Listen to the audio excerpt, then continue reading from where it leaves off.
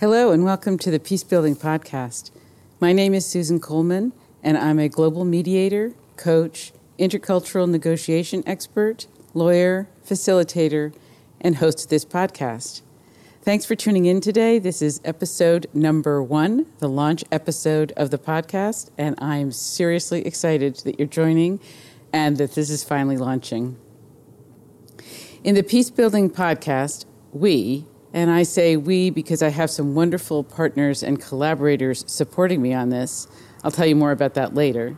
Anyway, we are really passionate and excited about bold and creative interventions that, whether intended or not, are building peace. I'm sure you listen to the news. 90% of what you hear is about violent conflict, terrorism, beheadings, shootings. The impression is that it's a bloodbath out there, which, of course, to some extent is true. I know, like many of my friends, I often turn off the news because I don't like what it does to my inner state of being.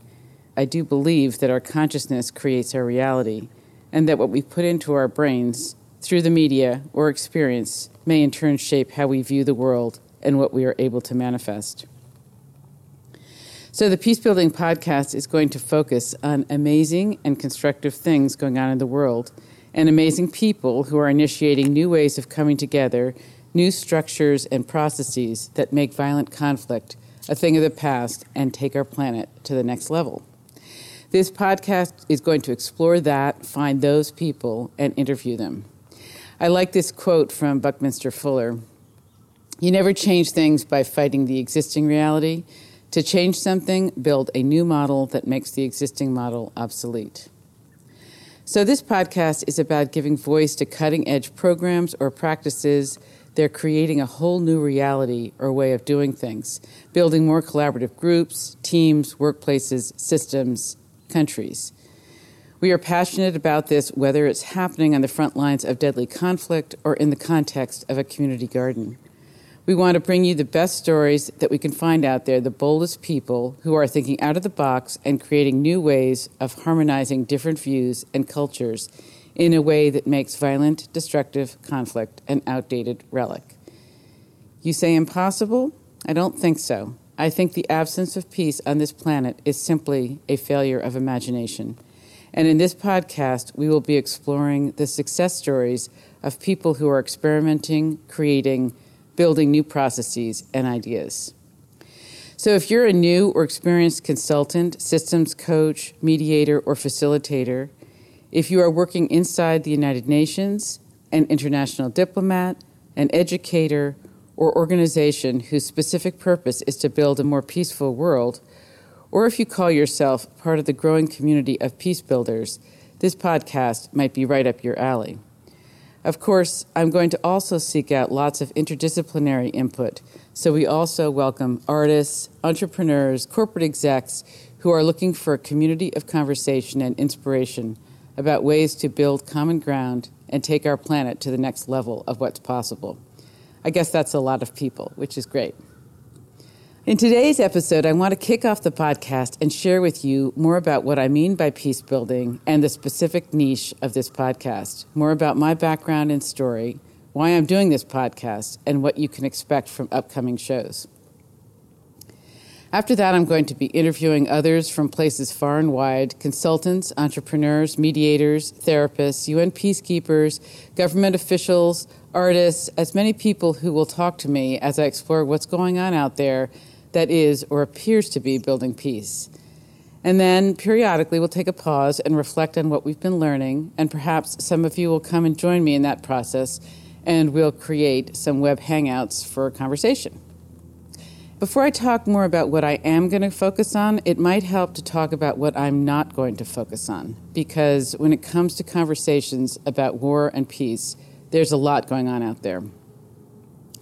There are many people who are working for peace in different ways. There's the spiritual community. That's probably one of the first to come to mind. In fact, when I first was designing the album cover for this podcast, I held an internet design competition on 99 Designs, and initially the designers who come from all over the world, it's pretty cool, check it out, gave me what you might stereotypically expect, what I'll call either the Zen or the Dove approach. I like both of these, but it's not the focus of this podcast. I use the phrase Zen approach to refer to all the amazing work that happens in spiritual communities to develop people's interior lives so that they are better and more peaceful human beings from the inside out. Meditation practices, love thy neighbor principles, these contribute so much to our human community. Of course, as we know, some of what is done in the name of religion has caused and continues to cause some of the worst conflict on the planet. Anyway, it's not that we won't touch on what could be called internal interventions in the Peacebuilding Podcast.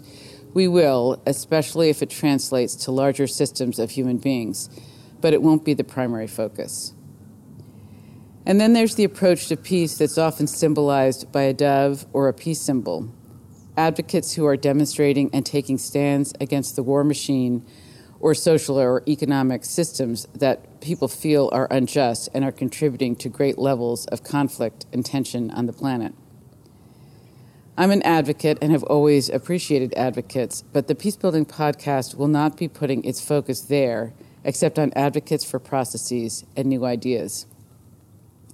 I'm fundamentally a mediator, and this podcast will take a mediator's approach and not highlight the power struggle. The focus will not be on the struggling against, but rather the vision for. As one of my mentors, women's health advocate Christiane Northrup says, anything you fight against, make war against, just becomes bigger and larger. Whether this is exactly true or not, one of the earliest principles I learned when mediating is to ask the parties to focus on the positive thing they were trying to create, as opposed to what they were trying to get rid of or especially change in the other party. The simple idea is that if you say to someone, don't think about that pink elephant, there is no way that they will not. So the idea of this podcast is to generate ideas and inspiration that, if provided our energy and focus, will create a different kind of world than the one we currently experience. In the world of war and peace, I should also add the work of war correspondents, those brave souls who keep us all too aware of what's going on the front lines of deadly conflicts. Indeed, I can attribute my interest in the field of conflict resolution and peace building to the courage of journalists during the Vietnam War who brought unforgettable images right into my childhood living room and left a huge impression on me. Nonetheless, as I said at the outset, it seems that the media focuses a lot on violence. As the quip goes, if it bleeds, it leads. Most of this coverage and the news analysis is not solution-oriented, but simply who is fighting whom and what are the terrible things that they're doing to each other. The focus is on the power struggle, and it's titillating and exciting, whether it evokes patriotic righteous indignation or righteous anger. Either way, the focus is on the power struggle and who is trying to win over whom. We're going to sit out that conversation in the Peacebuilding Podcast. So what are we going to focus on in the Peacebuilding Podcast? In the last decade or two, the term peacebuilding has emerged as a specific discipline and is now generally recognized in both the conflict resolution and diplomatic communities. Most often it describes outside interventions that are designed to prevent the start or resumption of violent conflict within a nation by creating a sustainable peace. It's a close cousin to the more narrow concepts of track 2 or multi-track diplomacy that have evolved since the 1980s and that refer to informal negotiation processes between stakeholder groups of a conflict. This podcast will focus on those initiatives, but also take a much broader view. Essentially, this podcast is going to take a systems approach and focus on systemic interventions. Let me explain. First, interventions. I don't love this word because it sounds more aggressive than I intend, but it seems to be the best word for what I'm talking about. The podcast will focus on stories of how a third party has used self as instrument to shift or transform a system in ways that support collaboration, a new world order, and peace. Okay, system, what do I mean? Essentially, when I talk about a system, I'm talking about a set of connected parts that make up a whole where the parts share a common purpose. The whole will be affected by each part. There's interdependence between all parts. So a system could be an intimate couple or two business partners, a group like a family or a team, an organization, a community, a country, a continent, a planet, a solar system.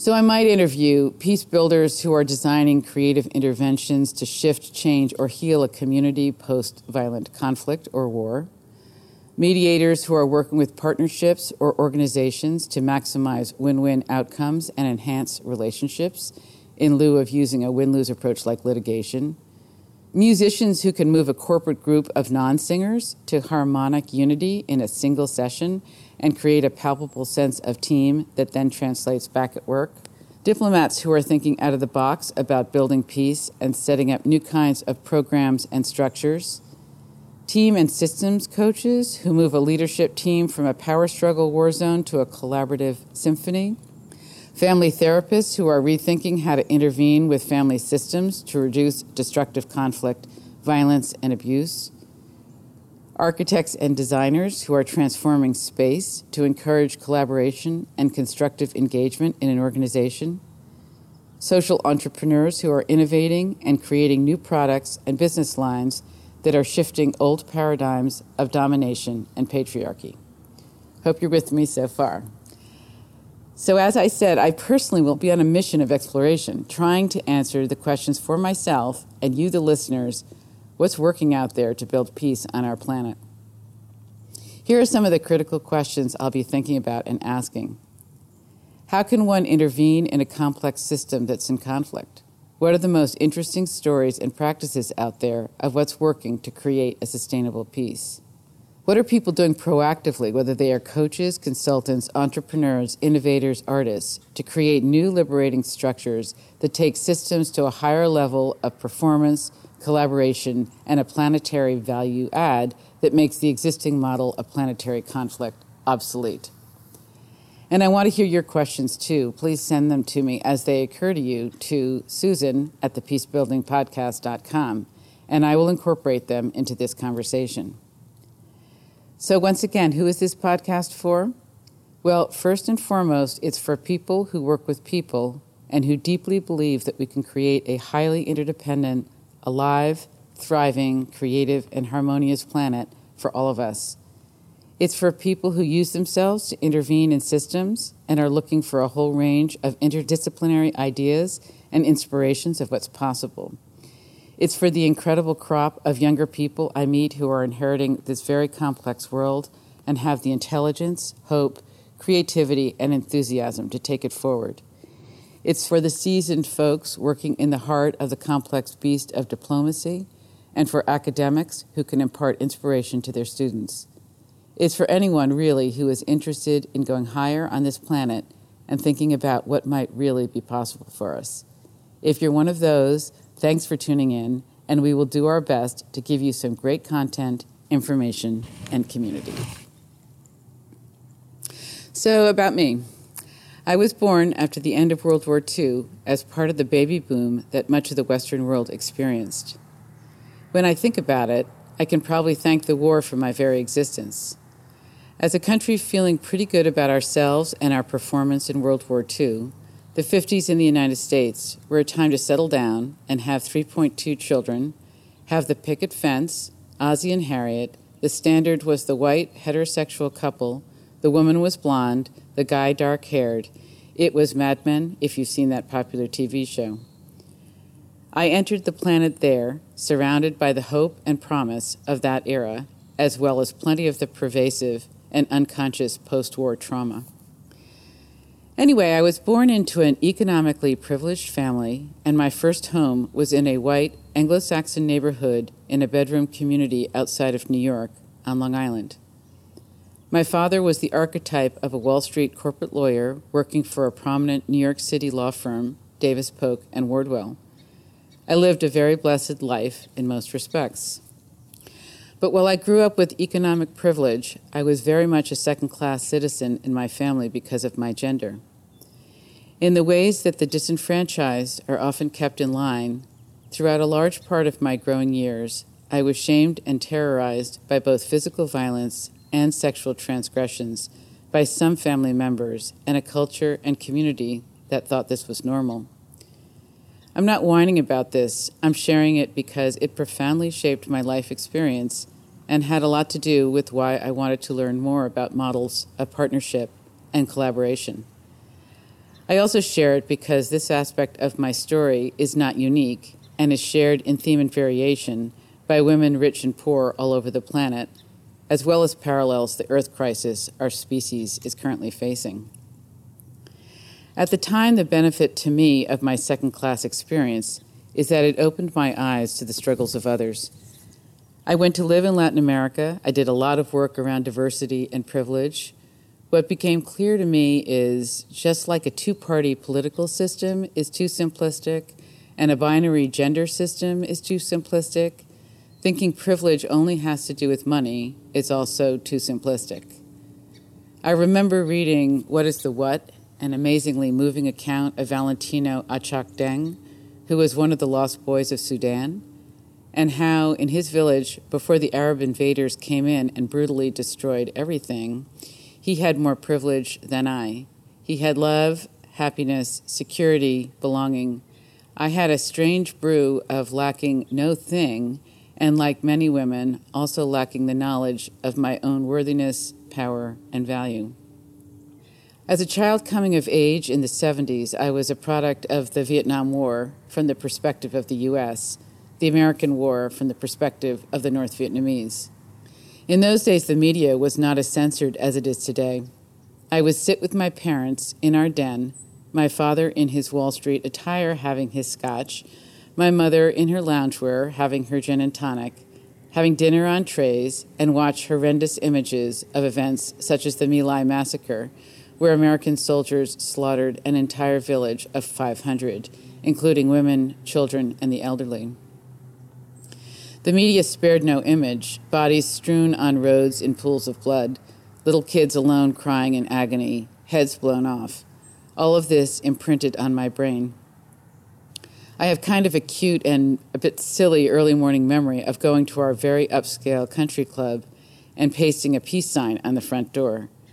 However ineffective as an intervention, my actions were in great earnest. My access to excellent and liberal educators ensured that it didn't take long for me to make troubling connections between my class, privilege, and wealth, and military interventions and policing whose purpose was to control access to planetary resources. I saw how it was playing out in Vietnam, in Latin America. I knew who my father's large corporate clients were and the types of activities they were engaged in. I continued on my journey of trying to figure out what kind of response made sense. Thanks to a generation of women activists before me, I also began to make connections between what I had grown to call imperialism on the one hand and patriarchy on the other, a worldview system based on competitive human relations where everyone is either one up or one down. Because of his inhuman Wall Street schedule and the ways child-rearing duties were divvied up in my growing years, my father hadn't had much time to take an interest in me until it came time for me to go to college. He escorted me 2 times to Williams, the baby Ivy Harvard, to try to convince me to go there. Williams, along with many colleges of its time, told me that they had a number of women coming in for their guys. That was a deal killer for me. Somehow I had enough sense of justice and self-respect then that I wasn't going to college for anybody but myself, and I certainly wasn't going there to find a husband. This was just 7 years after my sister had gone off to the elite women's college Vassar, where guidance for finding a husband was still very much part of the conversation. I instead decided to go to Hampshire College, a newly founded college that equally valued women and men and that even had co-ed bathrooms. Those were heady times at Hampshire College. It was a radical place, and I thought myself a radical girl. We had co-ed everything. I remember my elegant and conservative New England grandmother almost fainting when she discovered a guy urinating in the bathroom. We are all a product of those who came before us, and I will be forever grateful for the people whose thinking put Hampshire together. The college's pedagogy was based on asking questions and then pulling from all disciplines to answer them. It was about busting through silos and getting students to focus on global issues and interdisciplinary and creative approaches to resolving them. It was revolutionary for its day, and as I know all too well from my consulting clients who struggle with working across functions, disciplines, and silos, it still is. My focus was on Latin American economic development, or really, I studied imperialism and specifically how it showed up in Latin America. I learned about the hundreds of times the U.S. had intervened in Latin America. I became aware, for example, of a common view among Mexicans that much of what is the western part of the United States was wrongfully taken from them. As a famous quote from a 19th century Mexican president, Porfirio Diaz, goes, "Pobre México, tan lejos de Dios, tan cerca de los Estados Unidos." Poor Mexico, so far from God, so close to the United States. I took a leave from college and went to live in Colombia, learned Spanish, and furthered my education on what the United Nations now calls the North-South Dialogue. My college thesis was entitled "The Politics of Population Control in Mexico." I had begun to seriously blend my understanding of how models of domination played out in North-South relations and the parallel way they could play out in relations between men and women.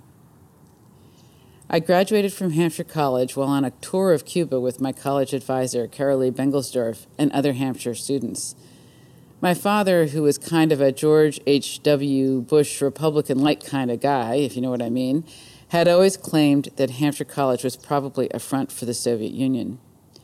I poo-pooed his conspiracy theories at the time, but then later realized that Carolee was in an intimate relationship with Fidel's cultural minister, so certainly there was less than 6 degrees of separation, and maybe my father had a point.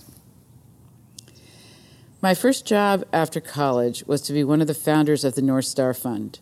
North Star, named after Frederick Douglass's anti-slavery newspaper and underground operation, guiding runaway slaves north to freedom.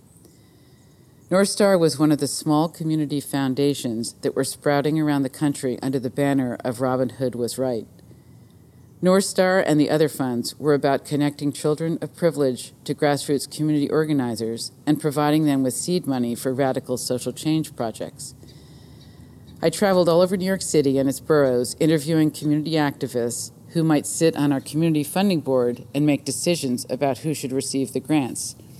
Needless to say, I think many thought I was a spy. North Star furthered my education about the use of self as instrument to make a difference. As my first real job, it also truly began my education about women, money, and power.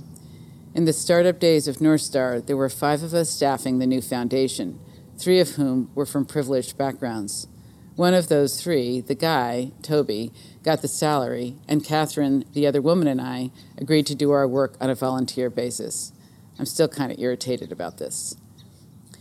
Because I didn't really know how else to access my power and voice, I followed in my dad's footsteps and became a lawyer for my second career. In one of my first cases, I had the glorious privilege of sitting in a basement at the John Hancock Building in Boston doing litigation discovery, which really meant sorting through boxes of documents, looking for some smoking gun that could undermine John Hancock's case. I also spent days in Tallahassee, Florida, before the Florida Public Service Commission, arguing about how much the new company, Sprint, should pay in access charges. I got enough of a view into our system of litigation to know that there had to be a better way, both for me and for a process to resolve disputes. My fellow associates and I would joke that we personally would never sue anyone, but watched as our extensive billable hours put new wings on our senior partners' houses. It can be difficult to break away from the grind of a law career. I was working brutal hours with little time to think what else might be possible. But either through good luck or good management, or perhaps a bit of both, I had the fortune to get myself to the Kennedy School at Harvard, where I stumbled upon the beginnings of Roger Fisher's movement around getting to yes and interest-based negotiations.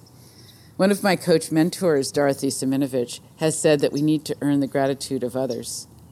The folks in the program of negotiations at Harvard, Roger Fisher, Larry Susskind at MIT, Bruce Patton, Bill Urey, earned mine because they changed my life and set me on a path of what has become, to a large extent, my life's work. I'm proud of myself for following my own insight about negotiation. At the time, I told them I was going to focus on intercultural negotiations, and they told me there was no such thing, but I discovered differently. So since I left the Kennedy School in 1987, for the last 28 years or so, I've had a very interesting run of a career, working all over the world with people from all different countries and types of organizations, dealing with conflict and transformation, transforming myself. I've had both huge highs and big lows on this journey. My first business card said intercultural negotiations and business mediation. In the early days of this work, I teamed up with Ellen Rader, who had been traveling around the globe doing corporate training programs in intercultural negotiations. We worked for pharmaceuticals like Sanofi, credit card companies like American Express, and we would revisit negotiations that hadn't gone so well in the form of a simulation with skills training and theory alongside. The mediation part of my business included doing community mediation for Project SMART, a victim services agency in Brooklyn, New York, which has now become the New York Peace Institute, and being the New York representative for the San Francisco-based American Intermediation Service, which offered commercial mediation mostly to insurance companies. It was difficult and unsupported work, and perhaps sounds way more glamorous than it was, as I was working out of my apartment in New York City and making, I believe in the first year, about $11,000.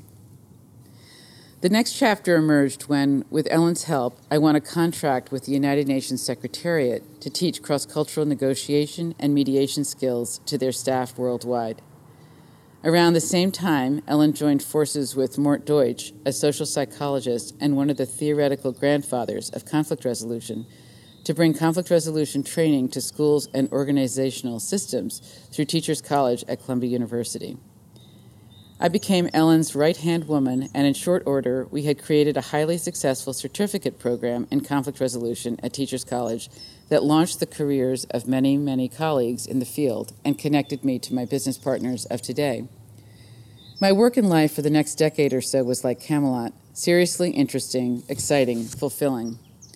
On Maslow's hierarchy of needs, physical, security, belonging, recognition, self-actualization, I was hitting all of them strongly. I was happy.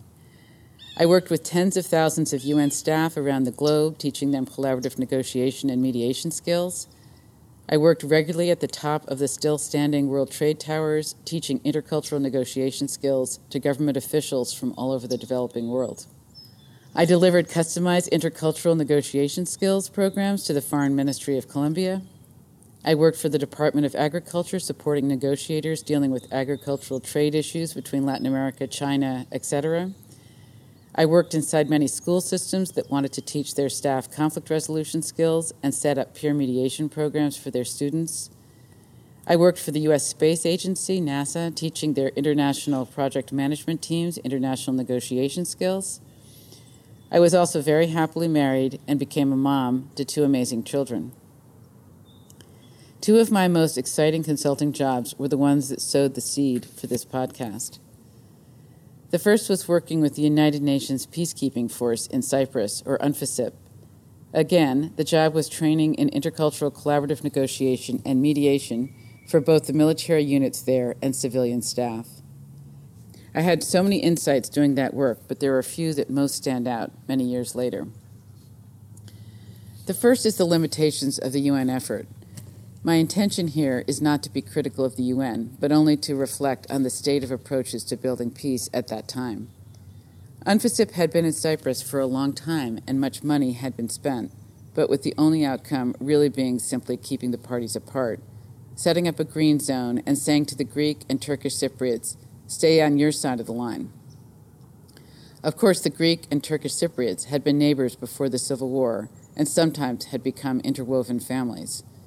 The Civil War put a wedge between all and resulted in many, many conflicts about property rights and other concerns that didn't get resolved and stayed at impasse. There were no real efforts at large or small group engagement, building common ground, or mediation of all the many disputes that made up the huge and militarized impasse. It seemed like a lost opportunity. Another came from the opportunity to work closely with the military peacekeepers, the vast majority of whom were men. I don't remember what countries were represented, but as is typical of peacekeeping forces, they were from many places. In those workshops, we did, and still do, a listening for needs and emotions exercise that is predictably transformative for the group. In round-robin kind of style, where participants are speaking in dyads, we ask one side of the dyad to share a time that I was angry, or a time that I felt sad, or a time that I felt afraid. The listener's job, in part, is to listen to the needs that are connected to the emotions. I remember for me feeling very tentative about doing this exercise with men in uniform. Oy vey, they will think this is so touchy-feely, might be very turned off. But the impact seemed to be just the opposite. We were giving them permission to share in realms that were often off limits to them. Anger, of course, to a group of men is generally permissible, but sadness, fear, not so much, and they loved being invited into that space, though they went there tentatively. I remember thinking at the time how much there is a gender divide about what we are permitted to feel: men, anger; women, sadness and fear; and how much being whole beings means that we all need access to the whole range of feelings that we humans are capable of. I also remember thinking that one of the draws of the military is what a good job it does for its members, at least before anyone gets injured, in meeting all of Maslow's hierarchy of needs. A key explanation we give to what causes conflict is frustrated needs, and we use Maslow's model to talk about this, that there is a hierarchy of human needs: physical security, belonging, recognition, self-actualization, and transcendence. The second consulting job was the most transformative. In early 2000, I was asked to provide collaborative negotiation and mediation skills training to political representatives from Iraqi Kurdistan as part of a larger capacity-building initiative funded by the State Department and run through the International Conflict Resolution Program at CEPA, Columbia University, headed by Andrea Bartoli. The participants were representatives of the PUK and the KDP, the two main political factions whose competing attempts for political control had resulted in armed conflict. My job, and the people I invited to work with me, was to design and deliver a 5-day skills training in negotiation and mediation, and in the process, build an atmosphere of collaboration between the two sides. None of the participants spoke English, and my team did not speak either Kurdish or Arabic. The initial part of the design was straightforward. I had delivered negotiation and mediation training programs for thousands of people around the world, set up a conflict resolution program at the United Nations and at Columbia University, and had run many programs using direct translation. I knew the training could move us towards the program objective, but to create a climate of engagement with people talking directly to each other in a safe way without a translator required something else. I was stumped initially and then had a eureka to use a process called open space, which I was familiar with but had never actually facilitated before myself. It seemed risky, but also completely appropriate. I asked my colleague and friend, Ralph Coleman, who had open space many times, to come and support me. When the participants arrived in Ankara, Turkey, the atmosphere was more than chilly. People sat on opposite sides of the room, avoiding eye contact and all conversation. Group members had lost family in the war between these two sides. For these representatives, this was a paid trip to New York, an opportunity to go to Columbia University, but a passion for reconciliation was not in the air. Days 1 through 3 of the program was collaborative negotiation skills training. According to participant accounts and our observations, it was full, rich, and transformational experience that had some of the following effects. The training mixed the two sides in seemingly arbitrary and face-saving ways to resolve simple conflict issues that de-escalated the polarizing tone. People laughed and got playful. We gradually increased the complexity and heat of the issues, ending by role-playing PUK and KDP real-life issues. Participants' experience in Kurdistan was normalized. Through presentation of theory and reenactment of conflicts mediated in other parts of the world, such as Mozambique, participants began to see the predictable phenomenon of adversarial conflict that they were part of. They also were introduced to the alternative of a collaborative approach, a real eureka to them that such an option even existed. Participants learned models and skills for negotiating collaboratively that they immediately put into practice in the open space laboratory that followed. On day 4, we opened the space, focusing on the theme, exploring and expanding areas of cooperation among us. To our surprise and definite concern, most of the participants took us literally when we said, "We have breakout spaces, but you are free to go anywhere you like." Indeed, they left and rode the subway from 125th Street to Macy's at 34th Street to shop. That was the most anxiety-provoking moment in the design. The senior representative confronted me. "Susan, what's this about?" Ralph helped me calm him down. Sometimes holding space can really take nerve. Why did participants do that? Who knows? Perhaps after 3 days of intense training, they needed to breathe before they could really talk to each other. Perhaps they just really wanted to go shopping. My hunch, based on years of cross-cultural work, is that the shift from a training run by professors, however interactive and empowering, to an open space where the responsibility was squarely on their shoulders was too much in the beginning. The good news is that everyone also took us at our word when we said, wherever you are, whatever you are doing, be here at 4:30 for evening news. That's when things started cooking. One by one, participants summoned up the courage to hold our talking stone heavy in their hands and talk to each other about the Kurdistan issues weighing on everyone. The stone, they said, often a weapon of war in Kurdistan, now might be a symbol of peace. The momentum continued through morning announcements on day 5 to various topic discussions to an exciting action planning session on ways they could work together. Day 5 ended emotionally with hugging, tears, and singing Kurdish songs. In the program aftermath, through ongoing support from the ICRP, the parties created a bilateral conflict resolution center that supported on-the-ground collaboration in many ways, including the use of open space as a process for high-conflict problem-solving, much more collaboration between the two sides, and the rollout of many other open space and other large group processes around the world. Around 2003, as life does to so many of us, I hit a multi-pronged train wreck, or rupture, as one of my mentors, Regina Thomashauer, calls it. This is the most difficult chapter to talk about, but also probably the one with the most learning and growth. My marriage of about 15 years painfully and conflictually started to fall apart.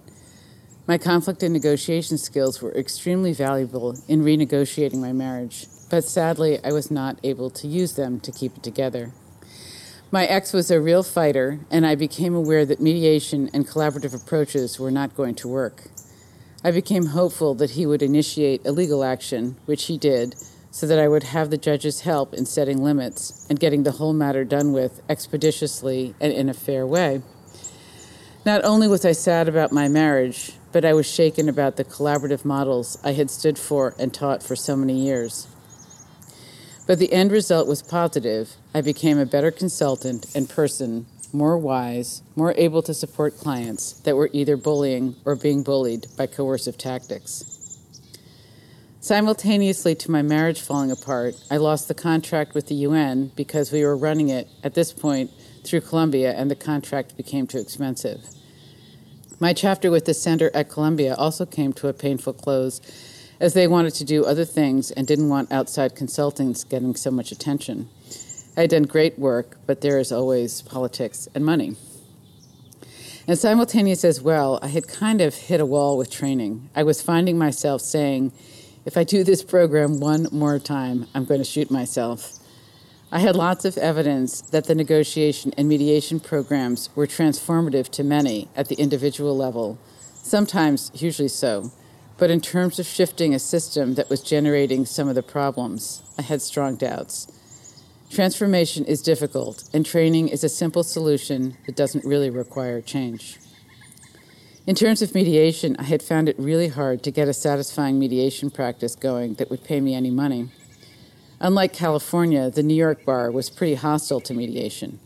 Everything was supposed to be done on a volunteer basis, which meant essentially that they didn't really take it seriously, or perhaps didn't want mediation to compete with them.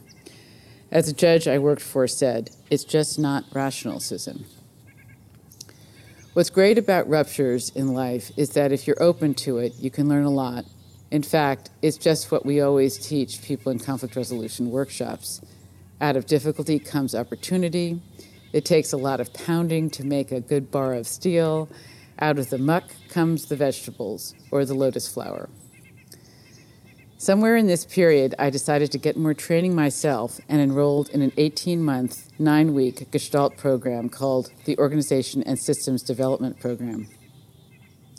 Gestalt OSD, designed by John Carter, an amazing educator and intervener, was all about use of self as instrument and figuring out how to make a difference in complex systems with one's presence.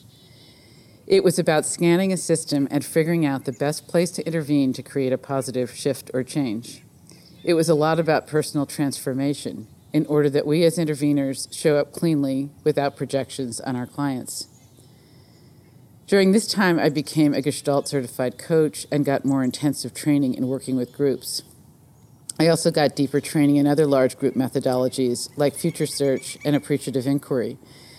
Even though I know from one of the creators of Future Search, Marv Weisford, that it wasn't designed for resolving conflict, I saw a lot of potential. Post-Gestalt brings me more to present day. I now have a much broader set of tools to work with organizations.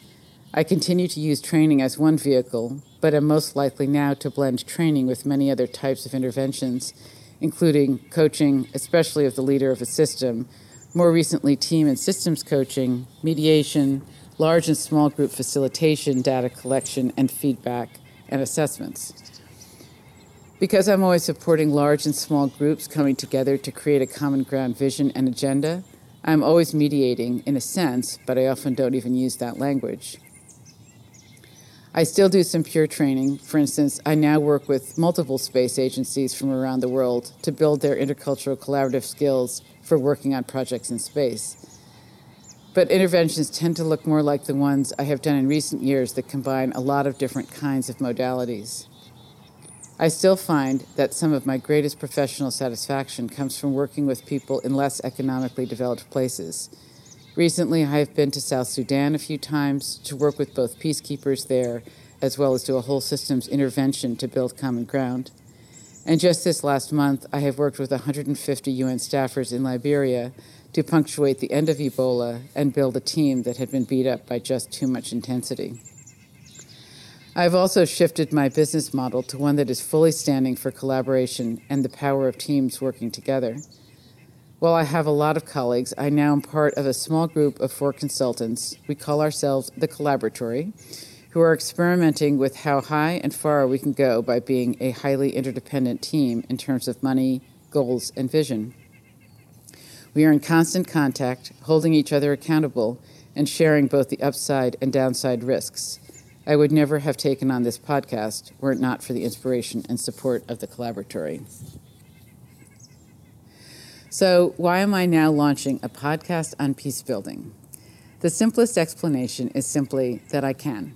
That the technology is there, it's simple, it's cheap, and this seems like a super fun way to use myself now to co-create a conversation with others and hopefully make a positive impact for my kids and all the incredibly beautiful younger people I see sprouting up on this planet. Someone from the Gestalt community once handed me his business card, and it said on it, "Have fun, make money, make a difference," not necessarily in that order. I took that as some pretty good career advice, and I have been using it ever since. So I'll talk about why a podcast using these guideposts. It's about fun. I'm really just at the beginning of this podcast, and already it's been super fun and exciting, and I suspect that it's only going to get more so. The reasons: it's challenging, I get to connect to people all over the world, and I'm already learning a ton from what they are doing about a topic that I care about deeply. I'm amazed that with simple technology from my home office, I can interview people at all corners of the globe about the great work that they are doing and essentially facilitate a conversation about building peace. How cool is that? I can then, for not a lot of money, make it available for anyone, anywhere who is able to access the internet. This would be unheard of for my grandmother, and I say grandmother because, as a woman, it's kind of amazing as well to be empowered enough to put my voice out into the world. And it's also amazing that the internet has only really been around for 20 years and that we have only just scratched the surface of the transformation it's facilitating. So when I think about what excites me about doing this, the short answer is simply that I can. Just using my laptop, a microphone and recorder, some simple internet tools, my professional background and network, and some great talented people who are supporting me, I can pull this off. Wild, really, especially from the perspective of, let's say, anyone living 100 years ago. This podcast is also challenging, creative, technological, and has a potential for impact, all things that draw me.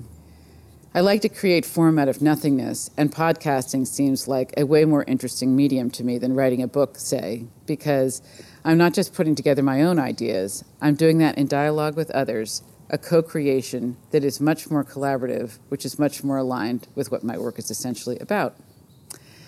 I love technology, though I must admit the technological hurdles are a bit daunting. There's a lot of them: the podcast itself, mics, sound quality, yet another website, learning WordPress, social media, and more. I would never have taken them on if it were not for Krister Lowe, one of my business partners. Krister launched the Team Coaching Zone podcast a number of months ago, and in very short order was having a lot of very interesting conversations with people in different parts of the world, and all of us were learning a ton. He basically made podcasting look possible and showed me the way through the deep, dark woods. So I'm very grateful to Krister for his leadership. I'm also grateful to the Collaboratory, a group of 4 of us, Krister, me, Sandra Hayes, and Yaron Privis, who have worked together for a long time, but who about a year ago decided that being a much more integrated team would help us go higher. Our strategy was to throw all of our consulting fees into one pot, thereby reducing our self-employed cash flow challenges and greatly increasing our interdependence, and then take some big swings, make more money, have more fun, and make a much bigger difference. And then back to the technology. In addition to my tech-savvy partner, Krister, all these young men have showed up from different parts of the world that are lovely and very talented. Nakul Sakdeva, 24, in Delhi, who is a self-taught WordPress consultant; Yuda Guntara from Indonesia, who put my album art together; Scott Nicholas from my super talented Hudson Valley community, who is 26 and an amazing sound editor and producer. They've all done incredible work to create this podcast on my shoestring budget. Finally, I'm someone who finds life most interesting and fun if I'm learning and growing, both personally and professionally. After taking a workshop with Barbara Stanny called Sacred Success, I decided to do something scary every day as a life policy. This podcast is that. Scary because it feels right, but I am on an edge of integrating my life experience and using myself as best I can in the remaining time I have left on the planet. And I'm super excited about the conversations and learning that I think this podcast will make possible. My list of potential interviewees was pretty long when I first conceptualized this, and with each person I interview or talk to, it just keeps getting longer and richer. Worlds are opening up to explore, and that feels super exciting. I love podcasts as a medium, too. I listen often when I drive. I have control over what content I'm putting into my brain. I can, with agility, skirt around so much of the garbage we are subjected to in the mainstream media, as well as the bureaucracy and hierarchy of large institutions. So about making money. I honestly have no idea how this might happen from this podcast, and it feels a little awkward to talk about it. The topic of money, when you are trying to make a difference, can always be a bit like a dirty word. But I would like to be as transparent as possible about the money topic, because how we are about money probably has a lot to do with how we are about peace. I haven't scientifically tested this, but I think the conventional wisdom has it that you can make a lot more money through war and warlike activities than you can through peace. If that's true, and as long as it's true, we will not realize a more peaceful planet. So in this podcast, I will raise the question with my interviewees, can you make a good living and be a peace builder? I look forward to their answers and to the conversations that we will have on this topic, because at the end of the day, it's a critical one. Our mental models of scarcity, both I'm not enough and there's not enough to go around, have a lot to do with our fundamental embracing of competition over collaboration. And the tension between competition and collaboration, of course, is at the heart of resolving conflict and building peace. So more on this topic as we get into the podcast. So about making a difference. This is probably my biggest motivation for doing this podcast, that it just might make a difference, however small. I lived a while, and I'm at a point in my life where I want to integrate, bring all the pieces together to make the best possible impact I can with the time and energy I have left. As I reflect on my past, many of my undertakings do appear to have planted seeds and created change. So I'm interested in being intentional and using myself to the best of my ability. I do believe we can make a difference.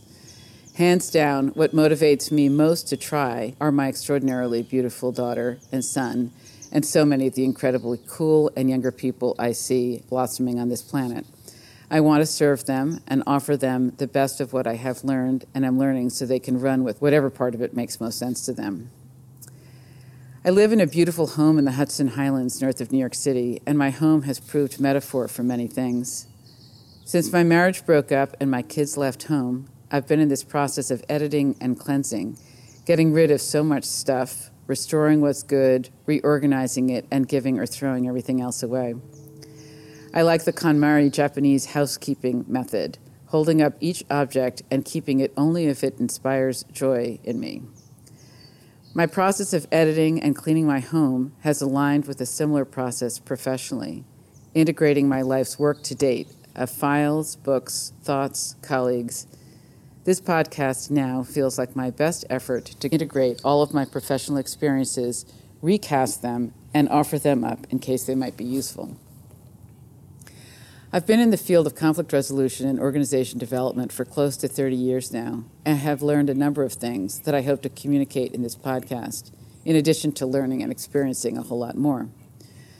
The first awareness is that we need to change the narrative around peace. To continue with the house analogy, if we scaled the planet down to just one home, and if in some large percentage of our house there were bombs going off, dead bodies, blood, oil, 99% of us would clean it up. We would make it beautiful as fast as we could. Otherwise, it would be intolerable. But I believe that if we humans truly believed peace was a good idea, we would have manifested it. There's ambivalence. I hear it all the time. One of the things many of us in the conflict resolution field have regularly done is to ask a group of people to brainstorm what comes to mind when you hear the word conflict. There is great energy in the room when you ask this question, and people have no lack of answers. Competition, violence, war, fighting, disagreement, win-lose, anger, hate, Iraq. But when you ask the question, what comes to mind when you hear the word peace, the energy goes flat, especially when contrasted to conflict. I think many people think peace is boring. I hope this podcast will help to change this by focusing on some of the super cool things that people are doing to build new models that make existing models obsolete, liberating structures that allow our differences to resolve with transformation, grace, and creativity. Bill Urey, one of the authors of Getting to Yes and the subsequent Getting to Peace, wrote, "Perhaps the single biggest obstacle to realizing the dream of living together without massive amounts of strife and violence is the origin myth that we commonly tell ourselves and our children, that we have been warring with one another since the beginning of time." Bill's books are amazing, so I'll leave it to him to tell the tale, but his message is that, contrary to popular belief, archaeology gives us very little evidence that there was organized war or violence during the first 99% of human history. Another author who really shaped me is Riane Eisler, who in her book, The Chalice and the Blade, provides similar documentation of the human story and the millennia of models of partnership, specifically between men and women, that only shifted about 10,000 years ago to structures of hierarchy and domination. So there's plenty of evidence of partnership and collaboration to draw on that should dispel any idea that we don't have this in us. I think there's a rebirth happening now, propelled by many interrelated things, including feminism, the crisis of the natural world, positive psychology, looking at what's right versus what's wrong, a spiritual renaissance, a flattening of the world because of the internet, and so on. To this conversation, I would like to bring the best of organization development, processes that transform leaders, teams, and systems into the world of building peace and diplomacy. There's a parallel process between what happens in smaller systems to what happens in the larger ones. They reverberate and mirror each other. We are still living in a world where most systems and structures are more based on power and rights than on interests, deeper democracy, self-organization, and empowerment. When we mediate with a small system, our interventions are aimed at shifting this. When we intervene in a larger system, the intent is the same.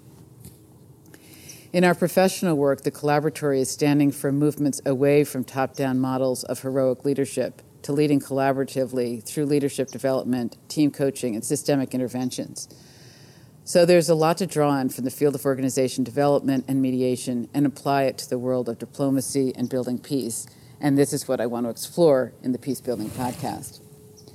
When it comes to building peace, time is of the essence. The environmentalist John Muir once said, When you pick up anything in the universe, you find that it's connected to everything else. Climate change is presenting us with a huge planetary crisis that, like we teach people in our conflict resolution workshops, presents both danger and opportunity. It has the capacity to sink us or transform us. Climate change is upping the level of awareness about the interdependence of all of us and the need to find new ways of living together. We know how hard war is on all living things, but perhaps we don't know this deeply enough.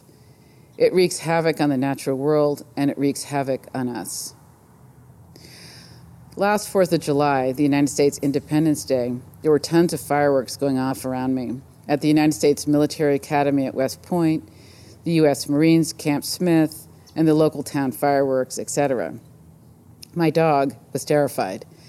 It made me wonder about all the life forms around me, the foxes, bobcats, raptors, otters. What was their experience of this? Right about that time, I also heard on NPR, National Public Radio, that the U.S. Navy was conducting bombing experiments in the Arctic Wildlife Refuge. It seems just crazy.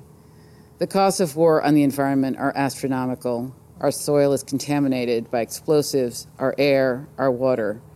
It's not what we would allow to happen if it was our own home. It doesn't make a lot of sense, really. And then there's what violence does to us. We know more and more about the impact of violence on the brain and the ways that trauma and PTSD live on. Unfortunately, we know that many people who have been traumatized and have not been able to heal often just recreate the trauma. I've seen this uncannily in my own life with the marriage I created in the aftermath of some of the transgressions I experienced as a child. There's a lot of house cleaning to do. It's a little like carbon emissions. Even if we brought them below harmful levels right now, it would still take a long time to reverse the process of climate change. Similarly, even if we were to stop all forms of violence right now, it would take a long time to heal generations of trauma that live within people's brains. Interestingly, the United Nations has now put peacebuilding on the map with its inclusion in the 17 Sustainable Development Goals, or SDGs, which were just agreed to by essentially all countries of the world. Notably, peacebuilding was not there for the Millennium Development Goals, the MDGs, the last round of global objectives set at the turn of this century.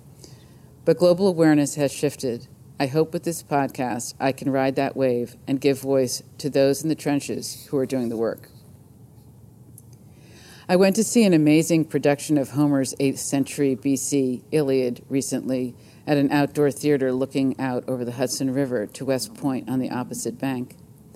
In general, the play conveys a strong message of the pointlessness of war and a message to stop recreating the same reality. At one of the most captivating moments, the single actor lists the endless numbers of conflicts throughout time. Conquest of Sumer, conquest of Sargon, the Peloponnesian War, War of Alexander the Great, Punic War, and on up to the Cold War, the Vietnam War, Iraq, Haiti, Pakistan, Lebanon, Syria. It was chilling. I like when people say, if you change your narrative, you change your life. We have perfected the art of war over millennia. Men have led the charge, and women have supported them. War has been the main narrative since Homer's Iliad, which is most of human history as we know it. With this podcast, my intent is to pick up my mic and laptop computer and join the many 21st century women and men who are done with patriarchy, with models of domination, and are excitedly and creatively forging a new narrative of peace. Okay, so what can you expect from upcoming episodes of the podcast? Next week, you'll hear me interview Pablo Restrepo, a dear friend and colleague from Colombia, who is frankly the best teacher of negotiation I have encountered and has a lot of great stories to tell and reflections about the free trade negotiations between Colombia and the United States, about negotiation in general, and where we are at as a species on the collaboration front. I then will get into a much more nuts and bolts conversation with Lindsay Cornelio, a recent graduate of New York University's Peacemaking and Peacebuilding program, who has been doing peacebuilding work in Bushwick, Brooklyn. She will talk both about her academic program and the peacebuilding initiative that she has orchestrated. Upcoming shows after that will include Nagme Sobani talking about a 15-year peacebuilding initiative in Bosnia-Herzegovina that she facilitated in the aftermath of the brutal civil war there. Christopher Lowe will talk about his work with delivering conflict resolution training to the United Nations worldwide, a peace-building initiative in the New York City public schools, as well as his current focus on building collaboration in systems through team coaching.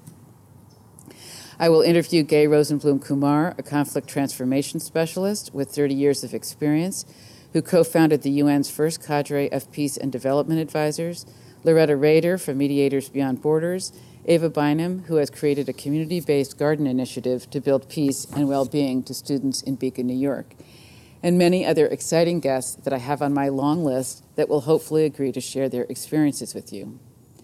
In general, you're going to hear a lot of great and inspiring stories from around the globe where practitioners are creatively building peace. You'll hear what they did, what worked and what didn't work, what they learned, what they're thinking about now, and what they're planning to do next. You'll get very specific tools and techniques of how you, as a facilitator, can bring a group together. We'll share writings, books, films, and whatever we can with you, our listeners. And if you have stories that need to be told or questions that you think should be asked, please be in touch with me at Susan@thepeacebuildingpodcast.com. In each interview, you'll get a personal introduction to the person I'm interviewing, a little bit about who they are as a human being and why they do the kind of work they do. Then they'll tell us a story about a piece of work they have undertaken. Many of these people will not be identifying specifically as peace builders, so I will be asking them for their thinking about why they believe their work is building peace. I'll also ask them about what they have learned, what has worked or not, because as we say in my trade, there is no failure, just feedback. And finally, I'll ask them what they are pursuing next and what kinds of final recommendations or thoughts they have for you, the listeners. 2 standard questions will be about money and vision, their thoughts about how to make a living and build peace, and a compelling vision they hold about a more peaceful world. You should know that the Peacebuilding Podcast is part of a larger website which you can check out at www.thepeacebuildingpodcast.com. There you can listen to weekly episodes of the podcast, which you can also subscribe to and download on iTunes. You'll also find the show notes of each episode and a What We're Learning blog, where you will find exciting and useful summaries about the kinds of designs and ideas that people are using to build peace. So I hope you've enjoyed the show today. We really look forward to you joining us for next week's show. Please email me with any comments or questions or ideas of people out there that you think I should interview. Okay, till next week.